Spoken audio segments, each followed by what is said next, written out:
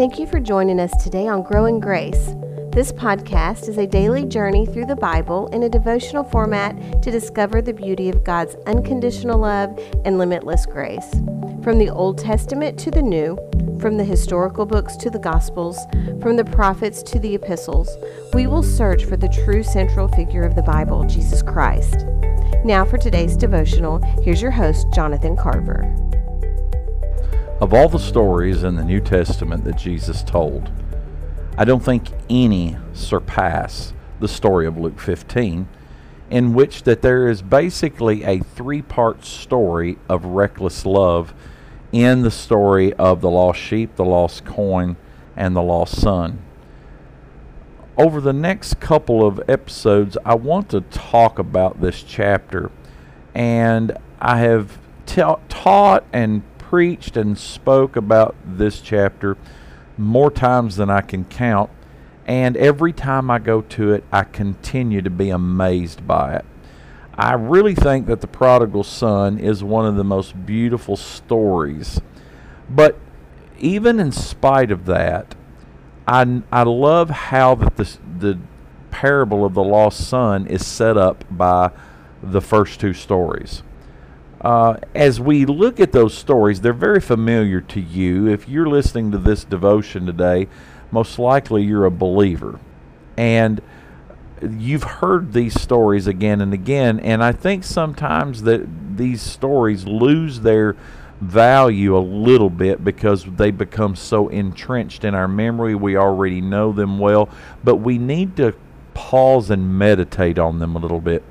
The very first verse, two verses of the scripture of this 15th chapter of St. Luke's Gospel says this: Then all the tax collectors and sinners drew near to him to hear him. And verse 2 says, The Pharisees and scribes complained, saying, This man receives sinners and eats with them. It's interesting that the people who were the most religious of the day found a real problem with the recklessness in which that Jesus behaved. And Jesus was quite reckless in his daily ministry and behavior, because not only did Jesus eat with sinners and tax collectors, he consorted with women, which was very unheard of in the day. And I don't mean consorted in some kind of licentious way, but there were women that he received. He received Gentiles. He received people who were unclean. He did not hesitate whatsoever about receiving them in any shape, form, or fashion. And Jesus responds to them and their complaint with them fellowshipping with him. Let me just say one more thing about this before I move into this first parable. When you sit and eat with these kind of people, and Jesus was constantly confronting them with his reckless love. When you eat with someone in this particular time and era, it was the extension of your gratitude and knowledge of them. You shared yourself with them. You received them. It wasn't just an exchange of food, but it was an exchange of life and love. You were giving of yourself to them. It's something that we don't know about in this, even pre-COVID, and especially even more so post-COVID. We've lost our connectivity and sense of community with one another.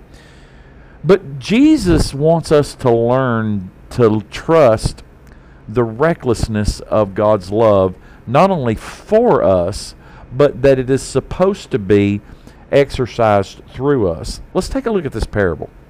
He said, Which man of you, having 100 sheep, loses one of them, does not leave the 99 in the wilderness and go after the one that he has lost until he finds it? When he's found it, he lays on his shoulders, rejoicing, comes home and calls together his friends and neighbors, Rejoice with me, and I have found my sheep which was lost. And he goes on to say, There's more joy in heaven over one sinner who repents than 99 just persons who need no repentance. So let me ask you a question. How does this tie in to the remainder of this parable of the lost coins and the lost son? Because there is a side of the reckless love of God that is really astounding here. He asks this question. It's a rhetorical question. He says, which man of you? And Jesus already knew with the crowd that he was talking to that none of them would do this. Now I want you to think about this.